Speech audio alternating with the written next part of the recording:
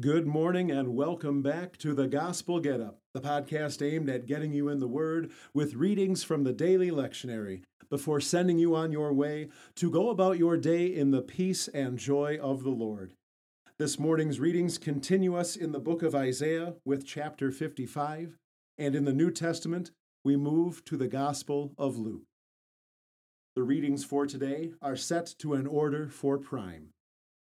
So without further ado, let's get into it. In the name of the Father, and of the Son, and of the Holy Spirit. Amen. Hasten to save me, O God.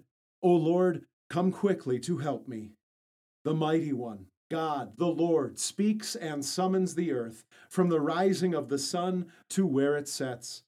From Zion, perfect in beauty, God shines forth. God says, "Call upon me in the day of trouble. I will deliver you, and you will honor me." We pray, Almighty God, you divide the day from the night. Drive far from us all wrong desires. Incline our hearts to keep your law, and guide our feet in the way of peace. And having done your will with cheerfulness while it is day, grant that when evening comes, we may rejoice in giving you thanks. Amen. The Old Testament reading, once again, is Isaiah chapter 55. Hey, all of you who are thirsty, come to the water, even if you have no money. Come, buy and eat. Come, buy wine and milk without money and without cost. Why do you spend money on something that is not bread? Why do you waste your labor on something that does not satisfy? Listen carefully to me and eat what is good. Satisfy your appetite with rich food. Turn your ear toward me and come to me. Listen so that you may continue to live. Yes, I will make an everlasting covenant with you, the faithful mercies promised to David. Look, I appointed him as a witness for peoples, a leader and commander of peoples. Look, you will call out to a nation you do not know, and a nation that does not know you will run to you on account of the Lord your God, because of the Holy One of Israel, for he has glorified you. Seek the Lord while he may be found. Call on him while he is near. Let the wicked man abandon his way. Let an evil man abandon his thoughts. Let him turn to the Lord, and he will show him mercy. Let him turn to our God, because he will abundantly pardon. Certainly my plans are not your plans, and your ways are not my ways, declares the Lord. Just as the heavens are higher than the earth, so my ways are higher than your ways, and my plans are higher than your plans.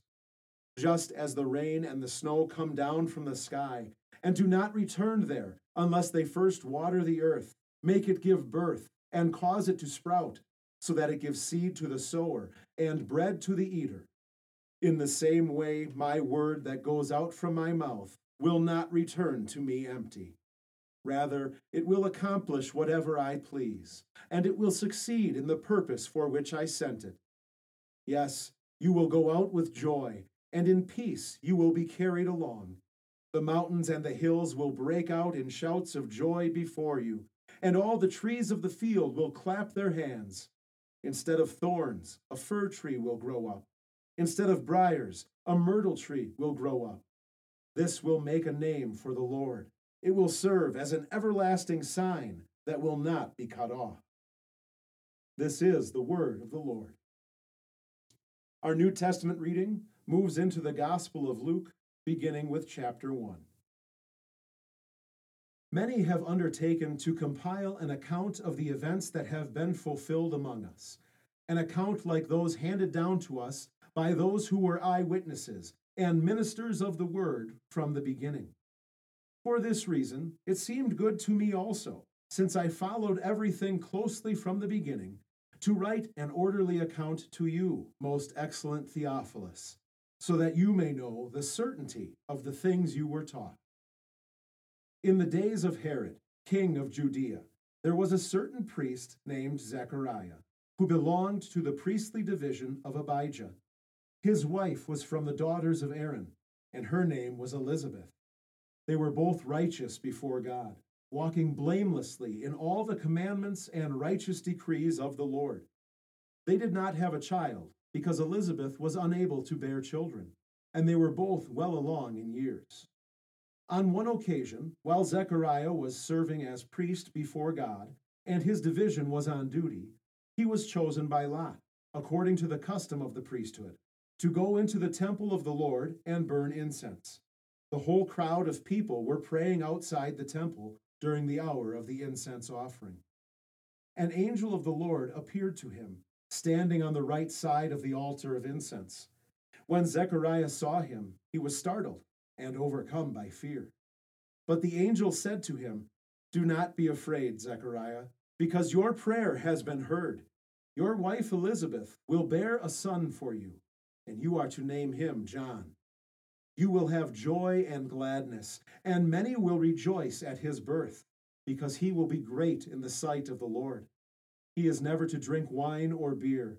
He will be filled with the Holy Spirit even from his mother's womb.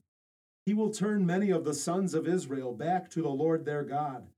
He will go before him in the spirit and power of Elijah, to turn the hearts of the fathers to the children, to turn the disobedient to the wisdom of the righteous, to prepare a people who are ready for the Lord."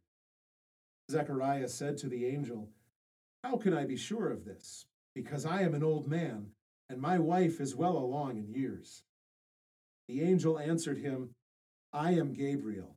I stand in the presence of God, and was sent to speak to you in order to tell you this good news. Now listen, you will be silent and unable to speak until the day when these things happen, because you did not believe my words, which will be fulfilled at the proper time." Meanwhile, the people were waiting for Zechariah and wondering what was taking him so long in the temple. When he did come out, he was unable to speak to them. Then they realized that he had seen a vision in the temple. He kept making signs to them and remained unable to speak. When the days of his priestly service were completed, he went back to his home. After those days, his wife Elizabeth conceived. She kept herself in seclusion for 5 months, saying, "The Lord has done this for me in the days when he looked with favor on me and took away my disgrace among the people." This is the word of the Lord. We now confess the Christian faith with the words of the Apostles' Creed. I believe in God, the Father Almighty, maker of heaven and earth. I believe in Jesus Christ, his only Son, our Lord, who was conceived by the Holy Spirit, born of the Virgin Mary, suffered under Pontius Pilate, was crucified, died, and was buried. He descended into hell. The third day he rose again from the dead. He ascended into heaven and is seated at the right hand of God the Father Almighty. From there he will come to judge the living and the dead. I believe in the Holy Spirit, the holy Christian Church, the communion of saints, the forgiveness of sins, the resurrection of the body, and the life everlasting. Amen. Heavenly Father, in you we live and move and have our being. We humbly pray that you would so guide and govern us by your Holy Spirit, that in all the cares and occupations of our life we may not forget you, but remember that we are ever walking in your sight. Through Jesus Christ our Lord. Amen. And we join to pray. Our Father, who art in heaven, hallowed be thy name. Thy kingdom come. Thy will be done on earth as it is in heaven. Give us this day our daily bread, and forgive us our trespasses as we forgive those who trespass against us. And lead us not into temptation, but deliver us from evil. For thine is the kingdom, and the power, and the glory, forever and ever. Amen. Let us praise the Lord. Thanks be to God. Now to him who is able to do immeasurably more than all we ask or imagine, according to his power that is at work within us. To him be glory in the church and in Christ Jesus, throughout all generations, forever and ever. Amen.